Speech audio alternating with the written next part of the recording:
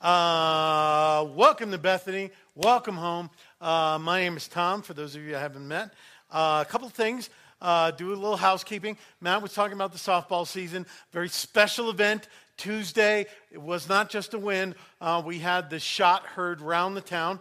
AJ Cattle's back there holding his infant. Lovely. Hit the home run that went out of the park, first one of the year for us. People at other fields stopped their games to come over and watch. It was in the air that long. Praise God for you, man. Great. On the 18th, which is 2 weeks from today, our children's church, we're going to try something different with check-in. We're going to check in before the service outside. That's 2 weeks from now. Just letting you know, because church people aren't always real cool with change. So we're trying this. Just start getting your lives adjusted, and we'll see how that works. We just want to do a better job of taking care of your kids. Barbecue at Duff's, please be out there. It's going to be wonderful. Okay, there we go. Happy 4th. I'm so glad you're here. We got a lot of people traveling, but a lot of special friends that are back with us just for the weekend, and we're so glad to see you. God bless America. I love our country. I know I didn't wear the red, white, and blue, but I wore black because black is the new black, and it's slimming, and the vertical stripes and everything. So my heart, I'm very grateful for our country. I'm very grateful for the freedoms that we have, particularly to worship and to gather in this way. Some of our brothers and sisters in other countries literally take their lives in their hands to do what we take for granted. If you're a believer in Jesus Christ, this message is for you. If you're far from God or just checking God out, this message is for you. We're not going to do a message on our country today. I wish you a happy 4th. It's not that I don't love our country. It's that Jesus wasn't primarily about starting a country, but building a kingdom. So we're going to talk about that. Amen. Luke 14, that's where we're going to be. This is week 3 of our series called My Life Story. In the last 2 weeks, we've been talking about the prodigal son. And we saw God throwing some epic parties, some huge parties for people, frankly, who didn't deserve it at all. At all. So you had the younger son who went out, lived recklessly. When he was done living stupid, he comes home and the father throws a huge party, the biggest party that city had ever seen, and the son didn't deserve it. But he gave it to him anyway. That's grace. That's Jesus. That's what we celebrate. God who welcomes and lavishes love and blessings and celebration on those who don't deserve it. So he had the younger son threw a party. The older son, religious, smug, stick up his attitude. And he was out in the field. He didn't want to come in, didn't want to participate in the party. And the father goes out and entreats him. It said, the Bible says, begs him to come in, enter into my love, enter into the celebration, enter into the feast. And he didn't deserve that. He didn't deserve that. So here we have God throwing parties and celebrations and lavishing love and blessings on those of us who are undeserving. And that is great.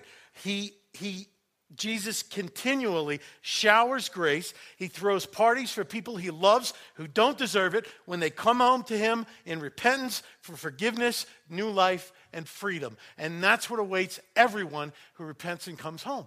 And that's good news. And knowing what the end is should encourage all of us, whether we're followers of Jesus Christ since prior to our birth, you grew up in the church, or you're far from him. Knowing what turning around and coming home and pouring our hearts out in repentance before a holy God who loves us and wants to shower us with his love and forgiveness and new life and freedom should encourage all of us to take that sometimes difficult step of saying, I'm wrecked. I'm broken, because that's what waits for us. It's wonderful. The Pharisees, however, who he was talking to, were really ticked off about this, because Jesus is not celebrating them right now. And they see themselves as very worthy of celebration because of their religious lifestyle, right? They're very into religion. They're very into rule keeping. They're very into checking this off, not doing this.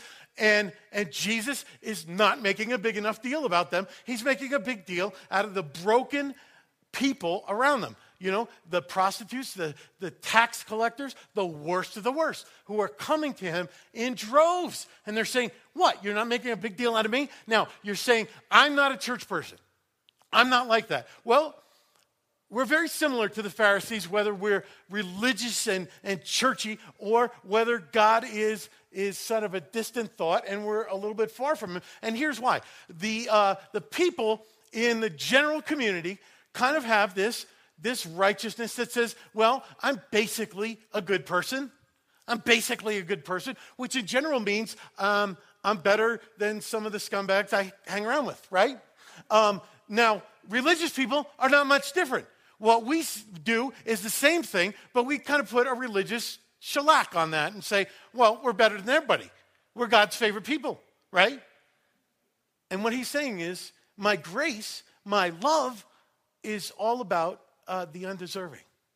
And so we have to fight our hearts that want to be proud and rise up, and that's what we were looking at. The Pharisees were so absorbed in their goodness, right, and their obedience to the law without love, that they would not repent, that they would not return, that they would not commit to the party, and so they were very religious and at the same time very, very lost. Very, very lost. So this week we're going to look at some other parties, and we're going to look at heart issues, because that's what Jesus is all about. People's hearts transformed. People's hearts continually transformed. Not the outward appearance, not the outward behavior, but the heart of hearts that's inside all of us that motivates us, right? Because we can do very good things out of sinful motives, and we could do very bad things out of sinful motives. And he's looking at our hearts, and what really messes up a lot of church people, before we dive into the text, just want to give this background. What really messes up church people of every denomination across the country, across the world, is that we mess up the gospel. We mess up what the good news is. We miss God's, Jesus' primary message in the Bible, in our hearts, throughout history, and we believe that his primary message is behave. Right? Like your mom. Behave. I am behaving. I'm behaving badly. No, behave. Clean up your act. Do better. Jesus' message is not do better. Clean up your act. Behave. He's looking at the heart, and the heart needs to be transformed. You see, you can clean up all your behavior. You can stop drinking. You can stop doing this. You can stop doing that. But unless your heart is transformed, you're somebody who has this. You have a checklist that is all checked off and a heart that is still hopelessly lost from God. And churches across the world are full of people just like this. And across the country and across the world, there are people who have nothing to do with the church because they believe that's what it's about. You come there, you get self-righteous. It's all about a place of do, don't, and that's what it's about, right? It's about the outward performance. It's about behavior modification. There's a mountain pile of don'ts, right? What are they? Don't get strange body parts pierced. Don't sleep around. Don't drink beer. Don't dress like Lady Gaga. Don't dye your hair a color that's not found in nature. Don't do drugs. And then there are tons of do's. You got to do all these things to be a good person.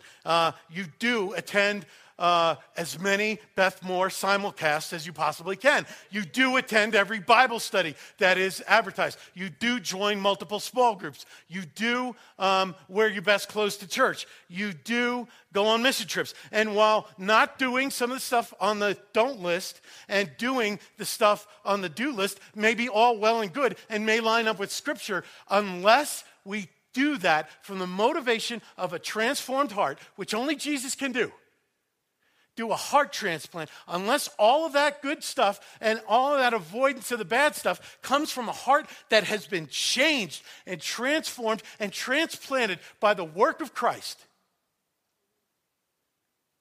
then what we have is a checklist that's full and a heart that is empty. And he's preaching to the Sadducees and the Pharisees saying, you've done a real good job white-knuckling your behavior, but your hearts are far from me.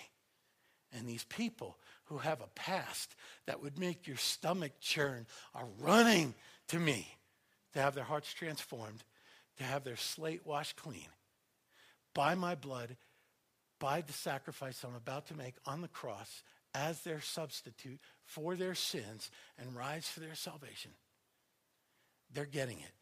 And they're entering into the kingdom. They're entering into my feast while some of, quote, the best people are on the outside being smug. That's what we're talking about. So as you see, that applies to religious people and non-religious people who just say, well, I'm a pretty good person.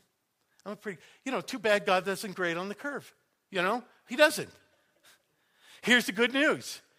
That it's not going to sound like good news. The best of us are God-ignoring, God-insulting sinners. I am. I'm the chief among you.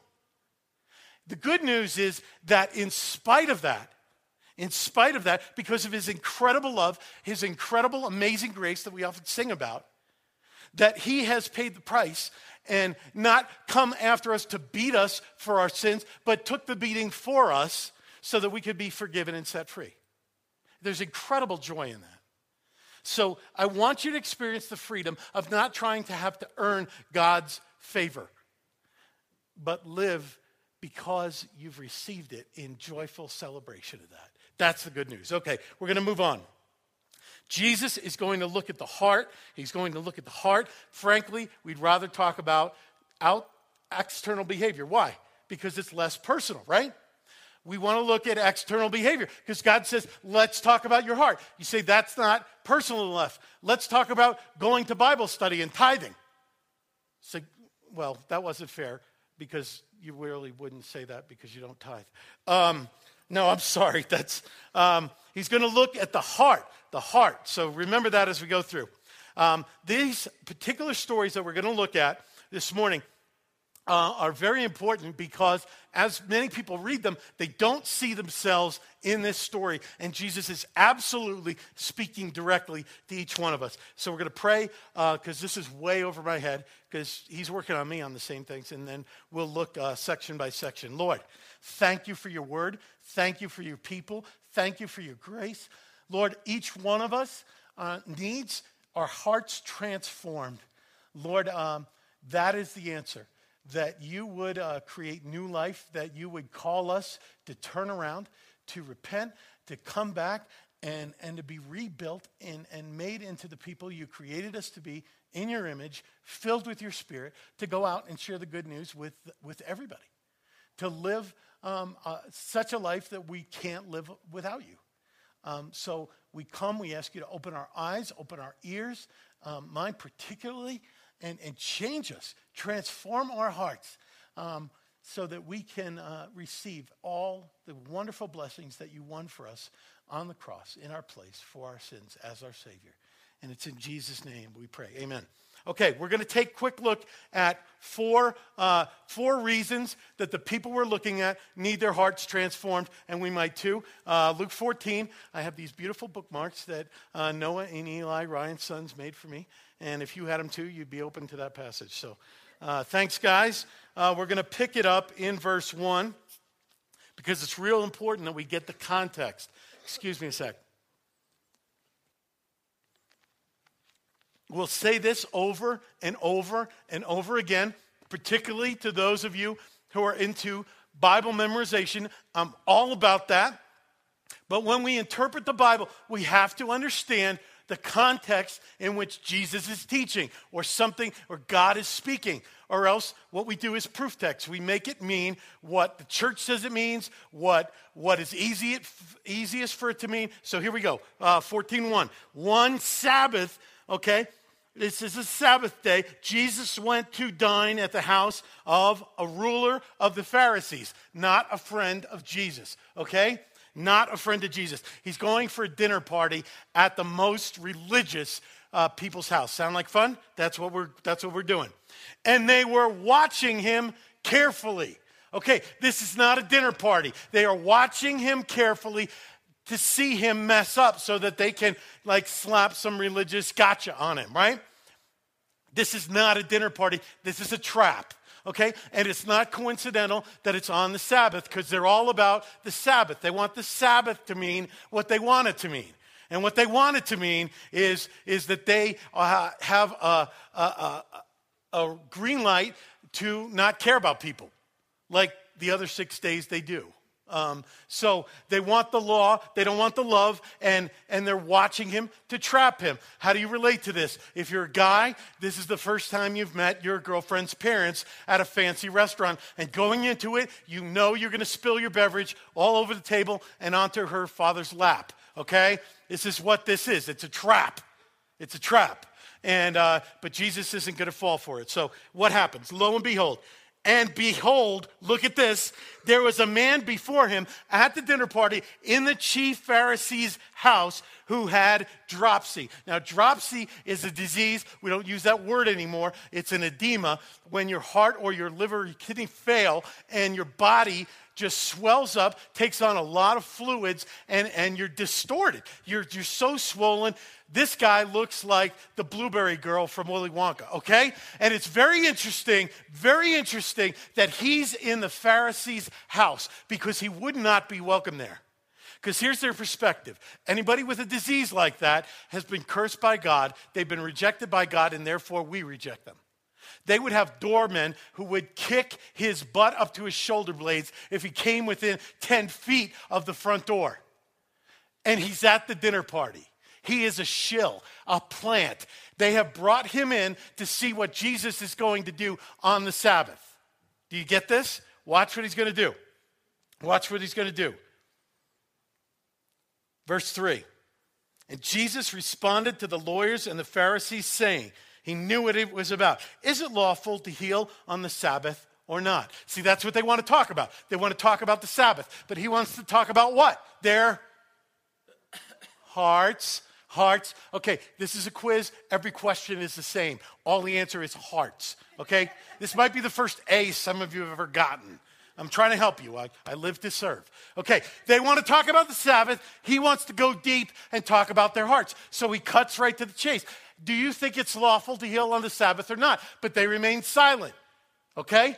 Then he took the guy with dropsy, and he healed him right then, right there, on the Sabbath, and he sent him away. Why did he send him away? Because they were suffering from a greater disease than he had. He might have had a disease of the body, of congestive heart failure. They had the heart of hearts was sick. He sent him away, right? Don't want you infected by these people. Okay, so he sent him away, and then he said to them in verse 5, which of you having a son or even an ox that has fallen into a well on the Sabbath day would not immediately pull him out? And they could not reply to these things. See, the first reason that they need their hearts transformed is that they don't understand grace. They don't understand faithfulness. What they think faithfulness is obeying the rules, being a basically good person, but not loving the unlovable, but not loving the people on the fringes. And he's saying, if your son fell into a well, would you watch him drown because it's the Sabbath? Or do you realize that the greater law of the Lord is to love God with all your heart and to love others as yourself? Would you save your son? Of course you would. You'd even save your animal that helps you make a living. You'd save your son. He's my son. I'm saving him, Sabbath or no Sabbath. That's how much he wants to rescue us. That's how much he wants to rescue the very people whose behavior makes you sick. Why should we do that? Because that's how he loves us. This guy had a physically disfiguring disease. Very ironic that the Pharisees are all caught up in the external appearance, because he not only had a sickness on the inside, but he had the appearance of being sick too. Whether we have the appearance of being broken or we do a good job just mending ourselves with super glue and duct tape so that we can have a good public image, Jesus knows in our heart of hearts, every one of us, you, me, Billy Graham, Mother Teresa, everybody in between, right, is broken. And we need to go to the great physician and be healed. And that's what he offers. He offers his cross. He offers repentance. He offers new life, healing, freedom. That's why we need to do it. If we only love the people in our circle and not the people, okay, we'll get into that in a minute, on the fringes, then we're not following Jesus, because he loves the people on the fringes, and that's particularly good news for people who are like me. Because when we're quiet in our bed at night, we know that our heart is not connected to the holy God of the universe the way we like to think it is. We're on the fringes, and he comes and he loves and restores. So we're glad. And when we receive that, we want to go out to the people on the fringes and say, hey, there's love for you too. There's life for you too. There's freedom for you too. There's forgiveness for you too. I'm living proof of that. Second reason their hearts need to be transformed is their heart is wrong toward themselves. Verse 7, let's take a look at it. Now, Jesus told a parable, a story to those who were invited, when he noticed how they chose the places of honor, saying, when you're invited by someone to a wedding feast, do not sit down at a place of honor, lest someone more distinguished than you be invited by him. And he who invited you both will come and say to you, give your place to this person. And then you will begin with shame to take the lowest place. But when you are invited, go and sit in the lowest place, so that when your host comes, he may say to you, friend, move up higher. Then you'll be honored in the presence of all who sit at the table with you. For everyone who exalts himself will be humbled, and he who humbles himself will be exalted. I want you to read verse 11 with me. Read it out loud. For everyone, they're small words, come on. For everyone who exalts himself will be humbled, and he who humbles himself will be exalted. Right? This goes against, he's turning the tables on not just the Pharisees, not just first century culture, but on our culture as well. If your primary motivation is to move ahead and to be looked at with great admiration, God will humble you, which is a blessing, right? And if you humble yourself, he will lift you up and use you as that great and awesome tool of his, right? That the youth were speaking about. This parable is not talking primarily about where they sit. He's talking about what? Their hearts. It's a heart issue, right? It's not primarily what seat they sit in. It's not at Thanksgiving dinner that you run in and you grab a seat at the kids' table. That's not what it's talking about, because that would be easy to do. But it's a heart issue, right? So here we have these guys, right?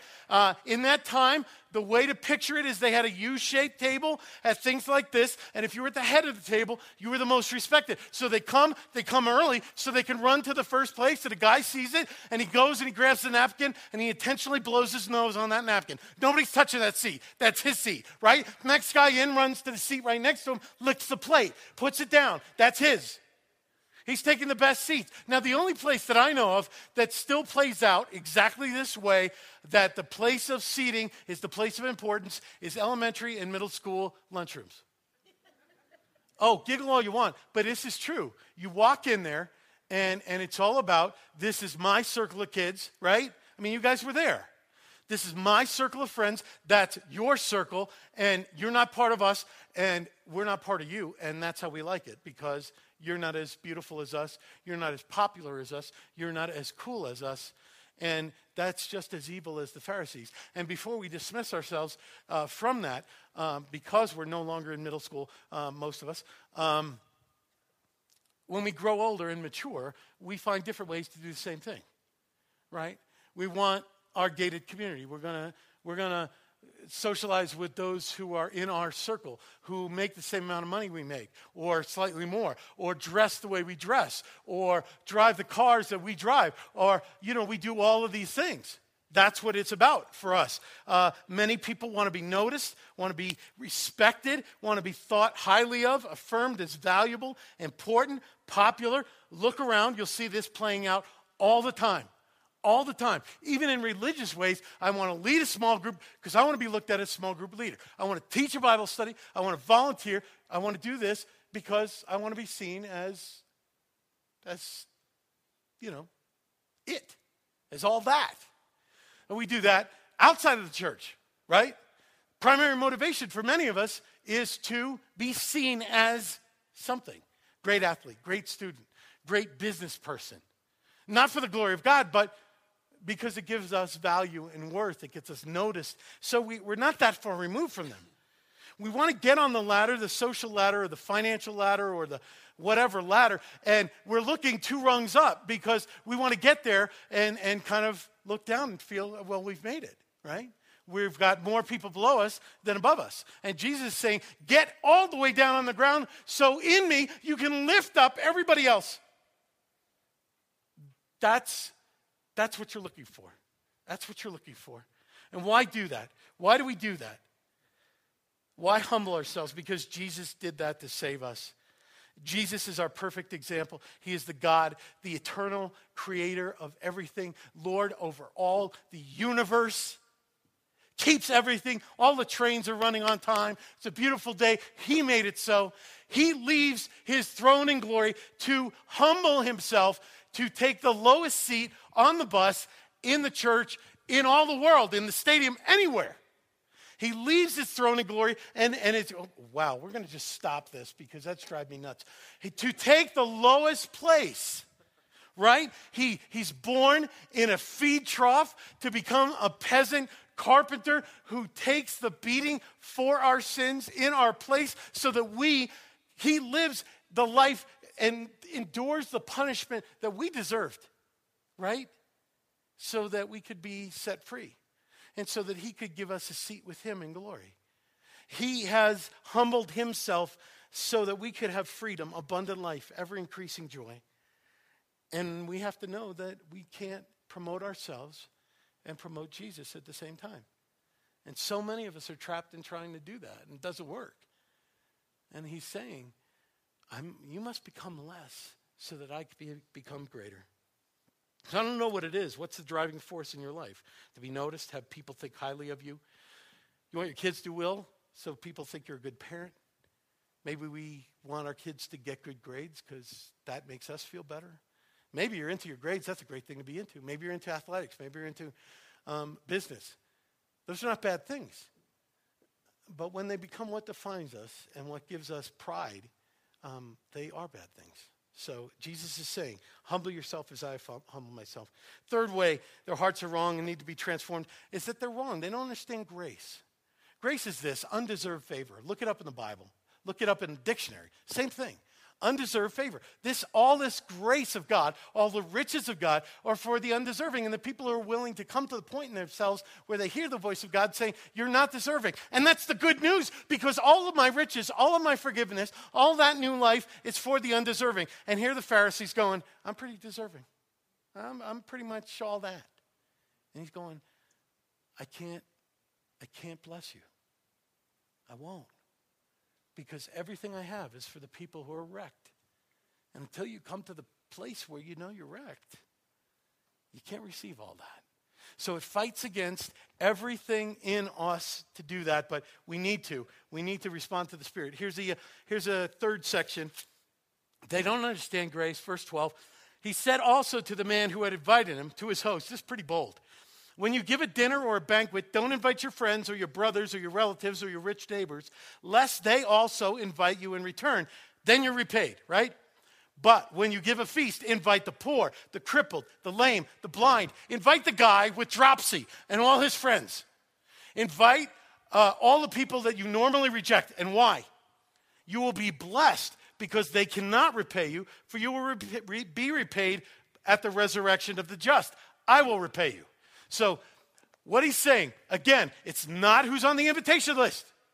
It's about what? He's talking about their hearts, right. He's saying, you have these parties, and what you like to do is build your relationships, get your Facebook friends, get your Twitter followers, get your real life relationships with people who can somehow help you achieve what it is you want. You guys will hang out, I'm talking primarily to college and high school students, with the most angry, backstabbing, mean people because they will help you be more popular.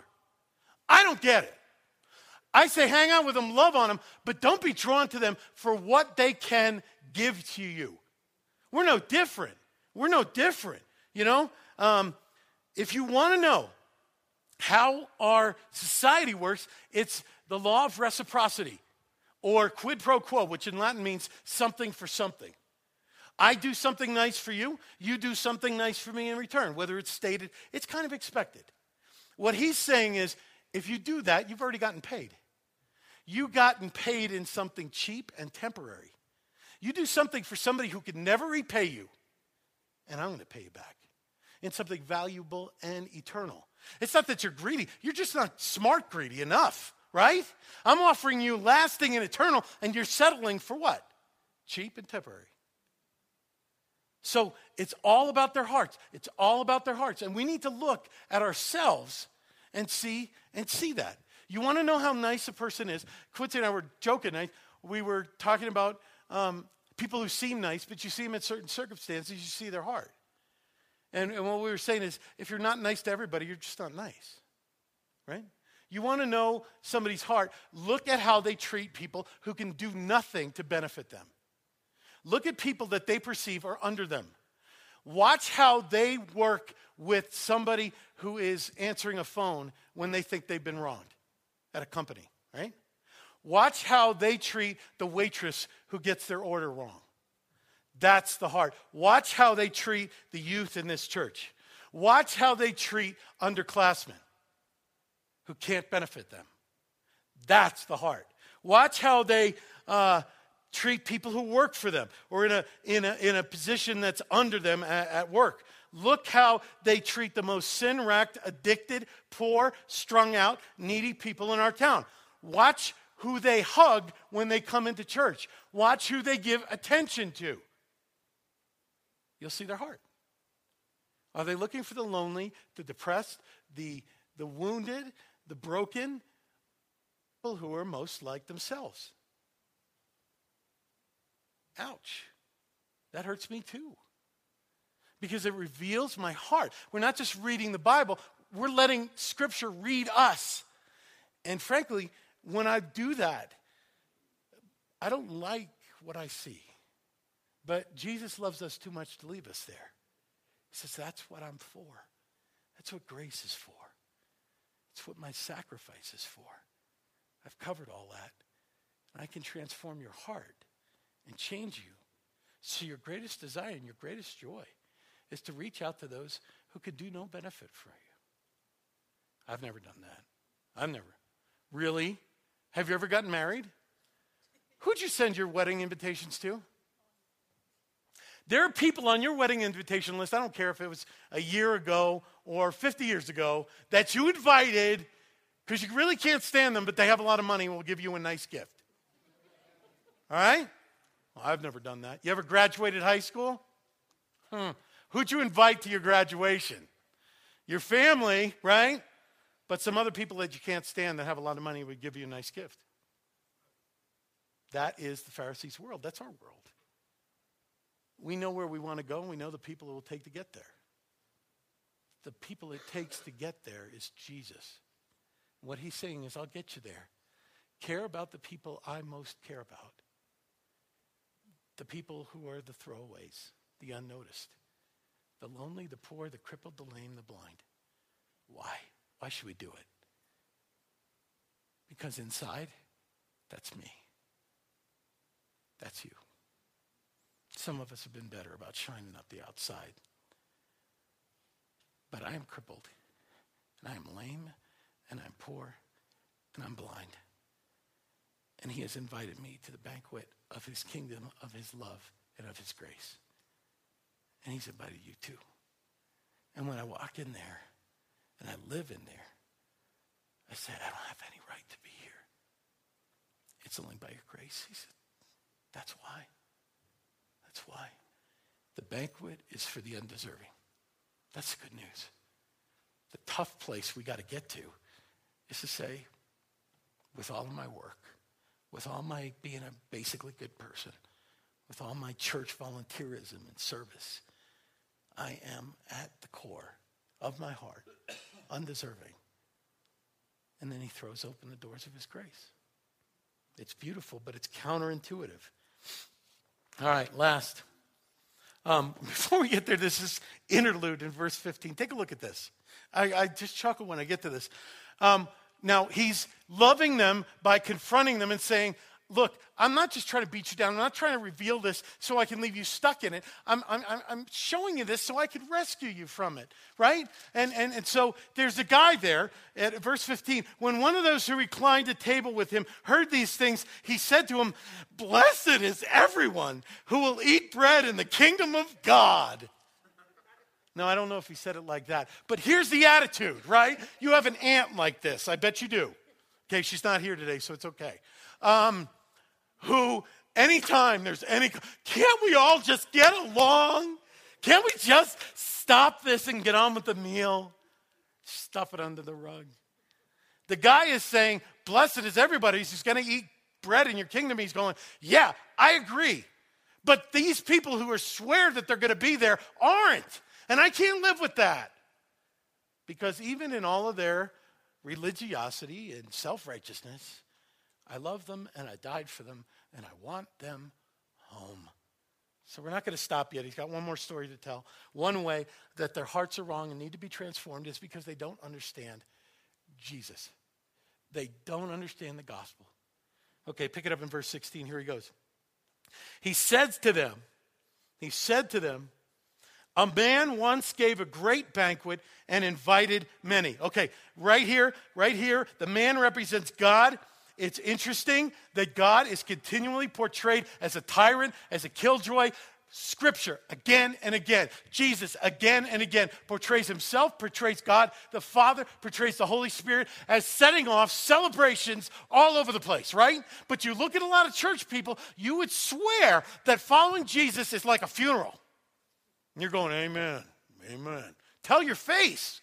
I mean, really, we're hearing the good news. I mean, yeah. The kingdom of God is a party, is a celebration, and there are more people outside of it that he wants to bless than inside of it. And he's calling everybody on the inside to go to the outside and say, there's more, there's better, there's life, there's freedom, there's forgiveness, there's joy everlasting. Come on in. That's what this story is about, okay? Now, I want to read a quote from Warren Wiersbe. He said, the great banquet is a lavish, spectacular image of life in the kingdom of heaven. It's not just a meal. It is described as great. It literally means mega banquet. Jesus called it the Great Supper because it was planned and executed out of great love. It made a great need, and it cost a great price. It's not just a meal that you sit down to and you gobble up and then you go take a nap because of the car crash. This is lifelong, eternity long. That's what he's inviting us into. Okay, here we go. Here's the story. The man threw a great banquet, right? And at the time for the banquet, he sent out his servant to say to those who have been invited, come. This is when we send the Facebook alert for people who got it in the mail already, okay? Come, you've been invited, everything's ready, now is the time, right? 18, but they all alike began to make excuses. They meant to make excuses, and these are lame excuses. But here's something I want you to keep in mind as we look at their excuses. They're not bad things. They've just made those good things ultimate things, and they become evil things because they've gotten ahead of God. So they're not coming in, and here's why. Okay, they began to make excuses. And the first said to him, I bought a field, and I must go out and seed it. Please have me excused. Okay, I'm not going to come to the guy who made the field, who made the stars and the earth and all the creatures and everything, because I bought this field and my possessions are important. And so I'll get to that maybe someday, but not right now. The stuff I have is more important. Okay, not bad to have stuff. Bad to have stuff. Have it ahead of Jesus, okay? That's his excuse. The next one said, I bought 5 oxen and I go to examine them. Please have me excused. This is his job, right? He's got 5 yoke of oxen, and that's important because it's going to help him make more money and provide for his family.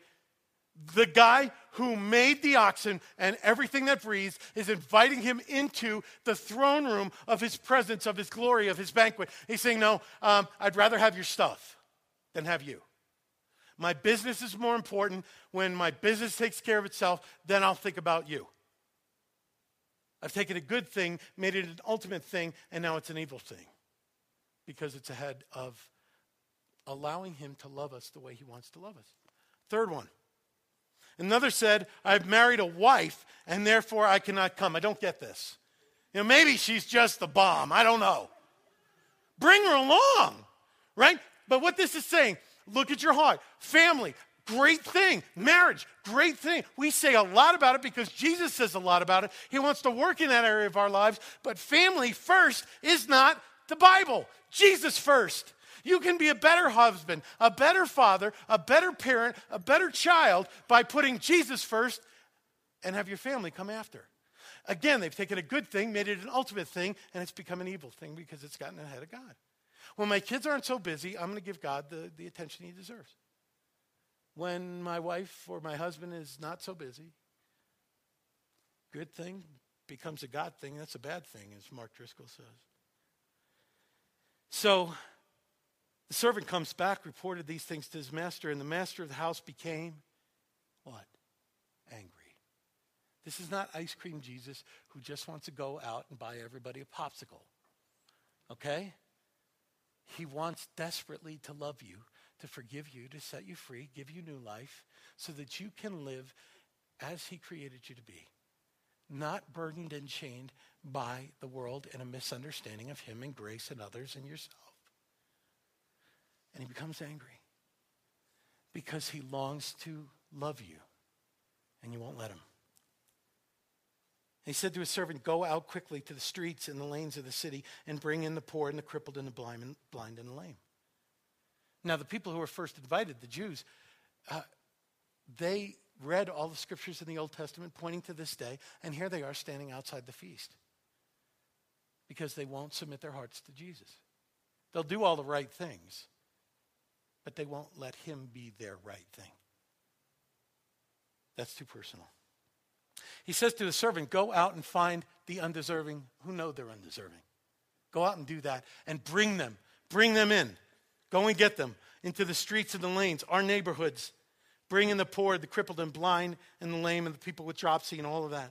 22, the servant said, sir, what you commanded has been done, and still there's room. And the master said to the servant, go to the highways and the hedges and compel people. What does that word mean? Beg with them, plead with them, tell them about the life that's here. Tell them about the feast of my love and my forgiveness and new life. Bring them in. This is the homeless. This is the least of the least. You go, you beat the bushes, and you bring them in because it tells you the Father's heart right here. That my house might be filled. I'm not just talking about this church. I mean, there are a lot of people traveling, things like that, but, oh man, 18 inches of fresh powder. Great sale. First day that Hartman's is open. I'm not talking about just attending church. I'm talking about people who've made excuses, He's saying that the people who are truly wrecked are coming in before those of you who think you're basically good people, who think you're basically religious. I'm not interested in that. I'm interested in you knowing that you're undeserving, and I've done it all to bring you home, to save you. Again and again and again, he will say to the Pharisees, you religious blind people. There are prostitutes getting into the kingdom. And he uses this not because he hates prostitutes, but because they do. And you're left outside, and you don't get it. I'm not looking for the best parent, the best business person, the best student. I'm looking for people who know that's not enough and know that I am enough. I need to transform your heart, that my house might be full. For I tell you that none of those men and women who are invited shall taste my banquet. He's not saying this joyfully. He's saying this with heartbreak. The people who are invited, many are called, few are chosen. That's what the Bible says. He says they're not coming because they have so many obstacles in their own perception, their own heart, their own attitude. And they've said no to me. And every time they say no, because he continues to plead, it becomes easier and easier to not do it. I mean, we live the truth of this, do we not? He'll press on us to spend more time in the Word, to spend time in prayer, to fall in love with him more and more and more and more, to reach out, to really invest, as Cedar was saying, as to really engage.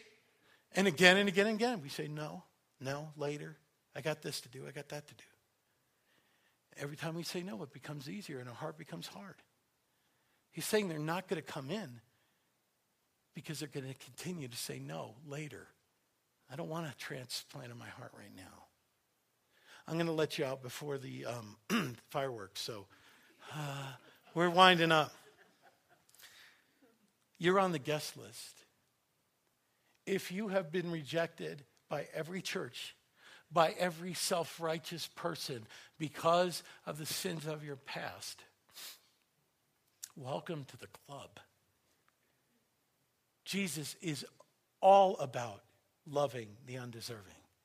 If you have been on the fringes in any way, by your choice or by the judgment of others, this invitation is for you. Your name is on the guest list. What he's calling us to do is RSVP.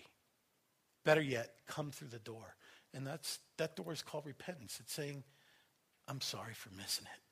I'm sorry for getting it wrong. This message is for those far from God and those convinced that they're not far from God. Because those convinced that they're not far from God are in a far worse place because they don't know they're undeserving. And that's what the Pharisees do. He's going to walk out of that place. And most of them will hold their ground and say, it's a shame he doesn't get it right. And he's going to say, I'm not done. I'm going to continue pleading with you. That's the invitation. You're on the guest list. Jesus wants you and me living and enjoying in his kingdom, not because we've earned it, not because we go to church, not because we carry a big Bible, not because we're better than the scumbags we hang around with, not because of that, but because we're undeserving. Not because we don't drink, dance, smoke, or chew, or go with girls who do. Although that might be a good idea. You're invited because at the core, at the heart, when we let the Bible read us, when we let Jesus read us, we are more wrecked than we ever feared. He is more holy and beautiful than we ever imagined. And in that dichotomy, we are more loved than we've ever dreamed. That's the good news. And the invitation to them and to us is to come home.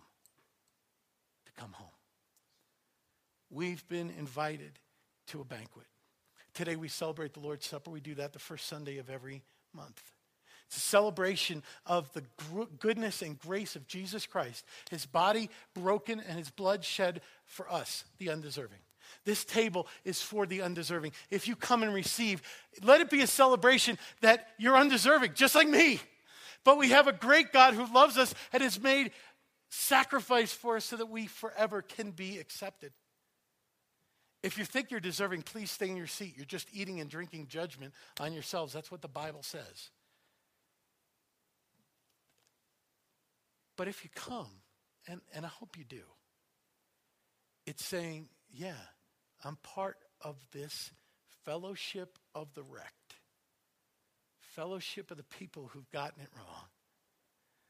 But Jesus has transformed our hearts, and in him, and only in him, can we be made right. That's a celebration. You're on the invitation list, just like them, just like me. What are we going to do? Let's pray.